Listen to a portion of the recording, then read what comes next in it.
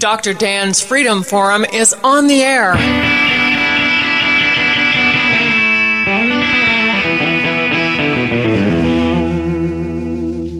Never send to know for whom the bell tolls. It tolls for thee. Dr. Dan's Freedom Forum is a call to arms for those American patriots who, in the tradition of our founding fathers, will stand up now to defend the Constitution and the liberties that it guarantees to each citizen, to each of us. That is our mission, to explain in a clear and concise manner the direct effect of each issue on the individual, on you personally, not some anonymous being in a distant place, and to define in no uncertain terms the consequences of inaction. Let the battle begin.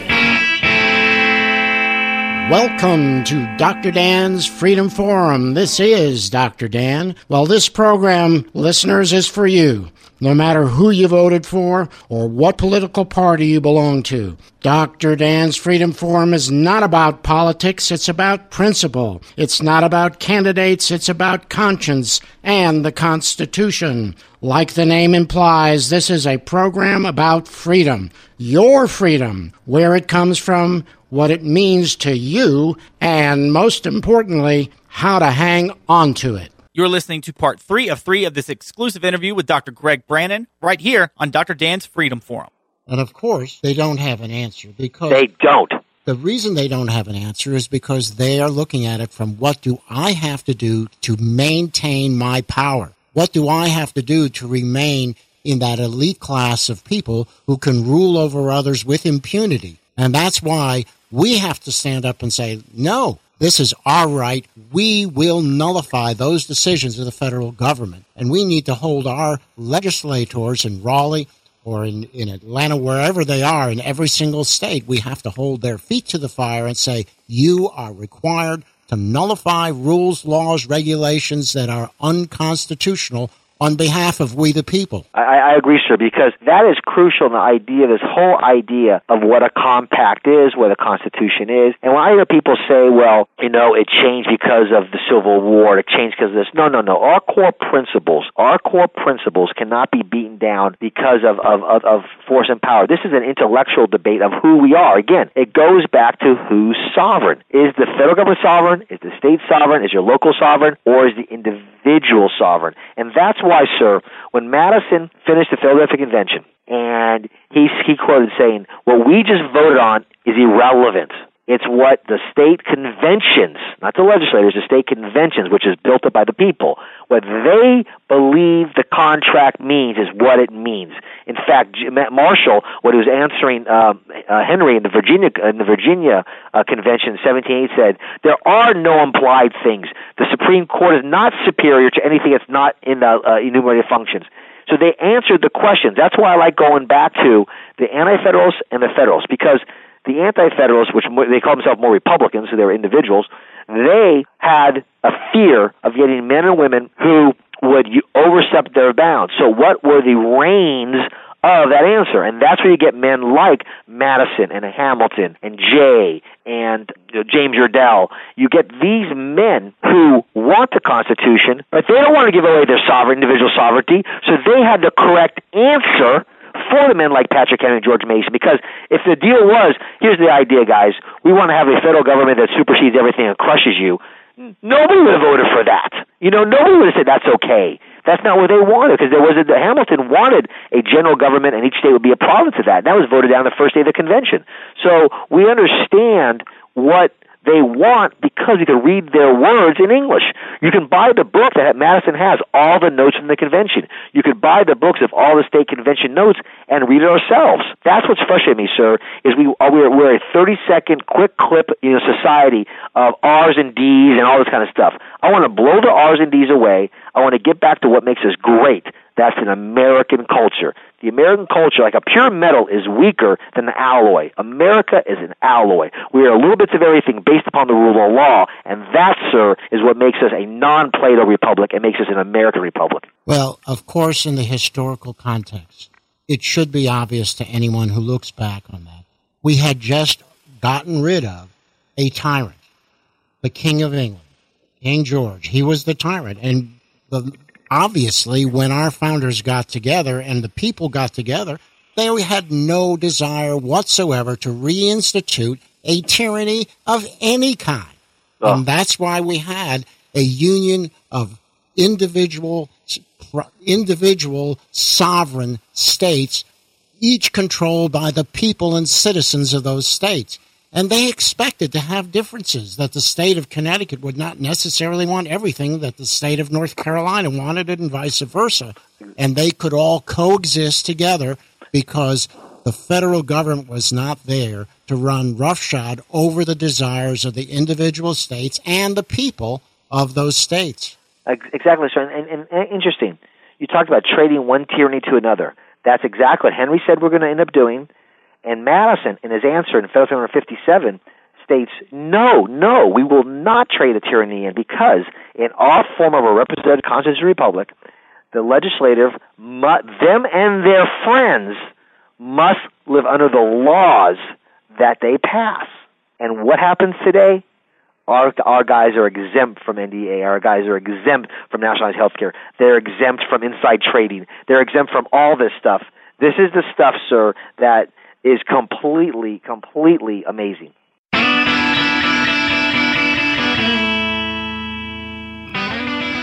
When you allow government to exempt itself, individuals in government and the individual legislatures to exempt themselves, what you have done is establish an elite ruling class no different than feudal Europe. You have the upper crust, the lords of the manor, the kings and queens and their courts, all of whom were exempt in every way from the rules, laws, and regulations that were applied to the common man. We have reestablished medieval serfdom here in this country, and that's what we must get rid of. What you just said right there again is what we are as neo-feudalism, and I agree 100%. And that's what's the frustrating part, sir, because even people that think they like the Leviathan government, in their core, they know something is askew. They know it. We feel it. We sense it. And that's why we have to get this paradigm shift over and understand that, again, it's the second paragraph we started with today. My inalienable rights from life. Without any life, there's no liberty. Without any liberty, you don't have your pursuit of happiness and our property. But we must understand that the role of government is to protect those inalienable rights, or otherwise it is illegitimate. I don't care if it's a local, state, or federal level. It cannot impugn on our life. That property is yours, your brain, your thoughts, your piece of land. You know, we got to get rid of these ad valorem taxes. We got to get rid of income tax. We got to get rid of this kind of stuff.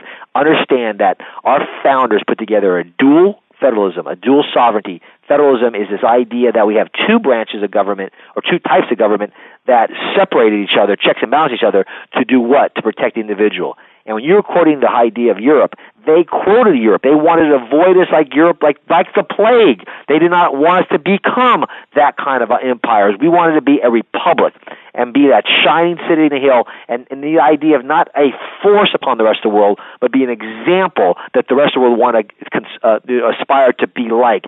A true representative constitutional republic based upon the rule of law. Sir, we're fortunate enough in this country, our founders fought and died for this. If we're not willing to have this intellectual debate, then we do not deserve the republic which they gave us. Absolutely right. And that's why in the Constitution they said that we could not confer titles of royalty, because that is just another example of what we came away from. We fought and died in order not to be like Europe. And here we are trending back toward Europe on the socialist level. Again, this is not what we need. And so how does nullification work at the state level? What do we need to do to force our legislators to take a hard look at these federal overstepping of its bounds and saying, no, this is enough. We will not take it anymore. And well, the first thing, sir, is these are supposed to be at the legislative level, state level, our servant citizens at the General Assembly. Now, if they flat out say there's no such thing, it doesn't, there's no historical stuff. They start quoting things that are, incorrect. That it's our job to make that public by quoting. We don't make the debate between Dr. Dan and Greg and, the majority leader and the speaker. It's between James Iredell, James Madison, Thomas Jefferson, and today's so-called leadership. That's the debate. See, and logically, we can make that debate because they lived through it and they wrote about it and they showed it. So the answer is, if they don't, that's why election cycles are crucial. That's why primaries are crucial, that we have everybody debate. And I'm talking debates in the way of not personal assassinations, just attack. What's your philosophy? Why did you vote on this? What are you going to do here? To understand, because those people that believe that government is the answer for any simple issue should not be a servant citizen in a country republic. They should be out of there. And people that come in there and follow the rule of law is a whole different ballgame. So first off, we got to put pressure on our legislators. If the legislators say and write a simple law, the 10th Amendment Senator has already written one for a generic one for all laws, that in our state, this law, whatever it be, nationalized health care, Gen 20, whatever it is, example, we use nationalized health care at this point, that any of those laws, they're unconstitutional, they are null and void in the state of North Carolina. We will not pay taxes on it, we will not accept it, it's done. If that happens, it'd be a paradigm shift in our place. Because my question is, why are representatives in our place even contemplating taking federal money, which actually is confiscated money from other states, to actually bribed into starting these exchanges? Say no, not parts of the bill are no. The whole thing is no. Not just the health care mandate, not just purchasing this. The whole thing. Article 1, Section 8 enumerates federal functions. There is zero health care in the Constitution. So where are our so-called conservatives who are in the state representatives saying it's okay to take a little bit of stuff that's unconstitutional? The answer, sir, is none. I agree.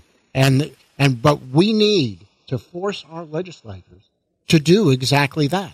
Well, we need sir, to camp out on their doorsteps. We have to write letters. We have emails, to all that stuff. But here's the bottom line, sir, is this.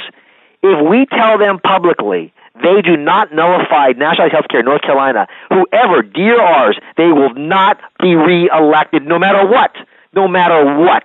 Because if they cannot protect our inalienable rights, and in fact they partake in taking them from us, then they are not just, on the sidelines. They're actually active participants in taking away our inalienable rights. Those men and women must be replaced at the federal and state level.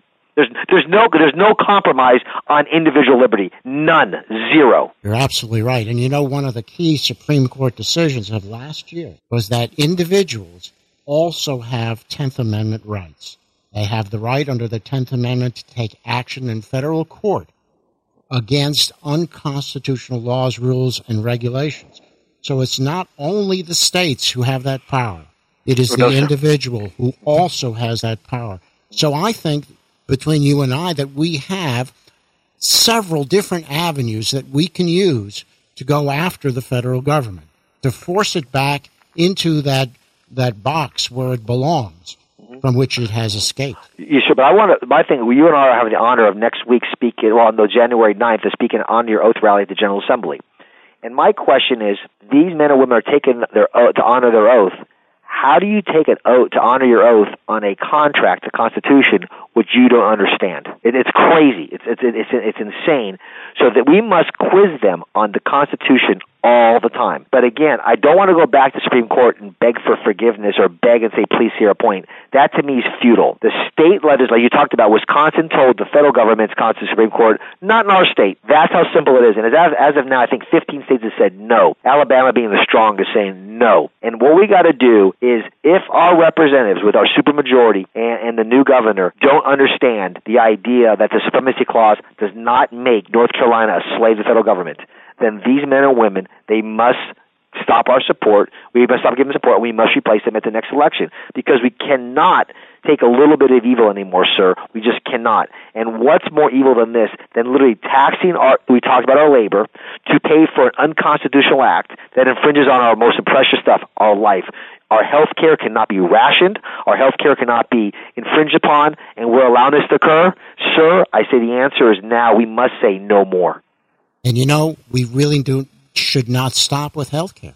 Look at the NDAA, look at the spying on individuals, no-knock warrants, all of this, the Fourth Amendment, violated daily by a police that is becoming more and more aggressive and less constitutional. These are other indications that the federal government is way out of bounds, and those are things that need to be stopped as well.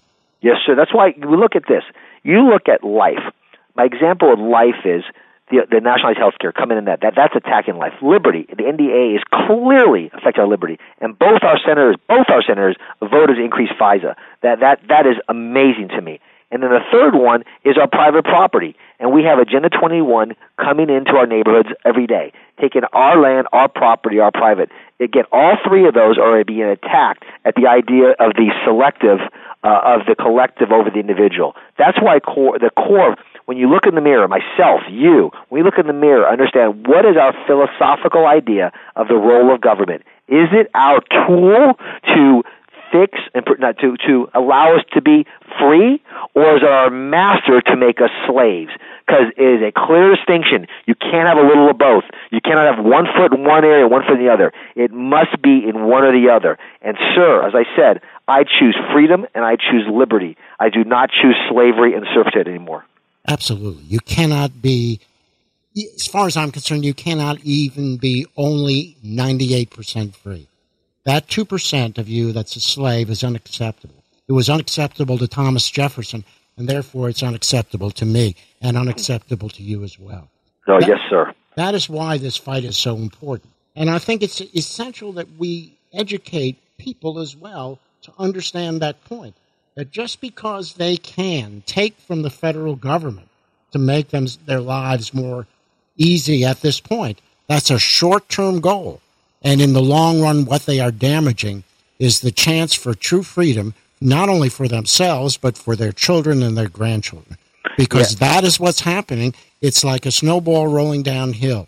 It is already going very fast, and it is also always very large, even at this point. And so we have to make people understand that snowball must be stopped, because it will crush the very spirit of America, the spirit that made us great. Yes, sir, because we cannot forget, we outnumber them. And the idea is, another thing about the Constitution and the way it was Hamilton wrote that these men are supposed to be our trustees, like of a will. You know, Dr. Dan's a trustee of my will. I die, I leave a life insurance for you to do what I ask you to do. If you ever overstep your bounds, you now are go to jail. That's the kind of context in which the Constitution has to be written for and understood. So, sir, I'm so happy to be in the battle with you. I'm so happy that I know that across this country, sir, it is booming. It is booming. People are trying to understand what liberty really means. And that's why we got them on the run, and we cannot stop. I don't care what D or R they are, sir. If anybody votes on any bill that infringes on our neighbor rights, next election cycle, they are gone. And we do that at every level, the local, the state, and the federal level. Things can change. We just cannot settle anymore, sir. We just cannot settle. No, we can't settle. This is a battle that must be fought daily, hourly, every single minute of every single day. And that's why I trust that you will do that, because I know how important this is to you. Dr. Greg Brannon, it has been an incredible honor, and it has been just fascinating to talk to you about these concepts. You have a way of explaining these things to my listeners, and I'm sure they'll never forget. We have talked about the importance of the individual. That is really what this is about, and that's what separates America from the rest of the world. Yes, for centuries, not just yesterday, not just last month or last year. This is a difference that goes back centuries and millennia even, that has made America that idea that the individual is supreme. The individual is the smallest minority as well as the supreme, created by God, given unalienable natural law rights. That is what this country is all about. It was founded on those principles, and I know that you're a warrior for those principles. Well, thank you, sir. I truly appreciate it, as I know you are, too. Thank you very much, Dr. Greg Brannon. It has been an honor and a pleasure, and we will be talking to you again soon. Take care. Yeah, thank you. Bye-bye. And that concludes another episode of Dr. Dan's Freedom Forum. Join the battle on our website, www.drdansfreedomforum.com. The right to own private property that cannot be arbitrarily confiscated by the government is the moral right and constitutional basis for individual freedom. No sin on me railroad steel. Call me the lonesome man. They call them muddy waters. And people, I just love to hear that old man sing.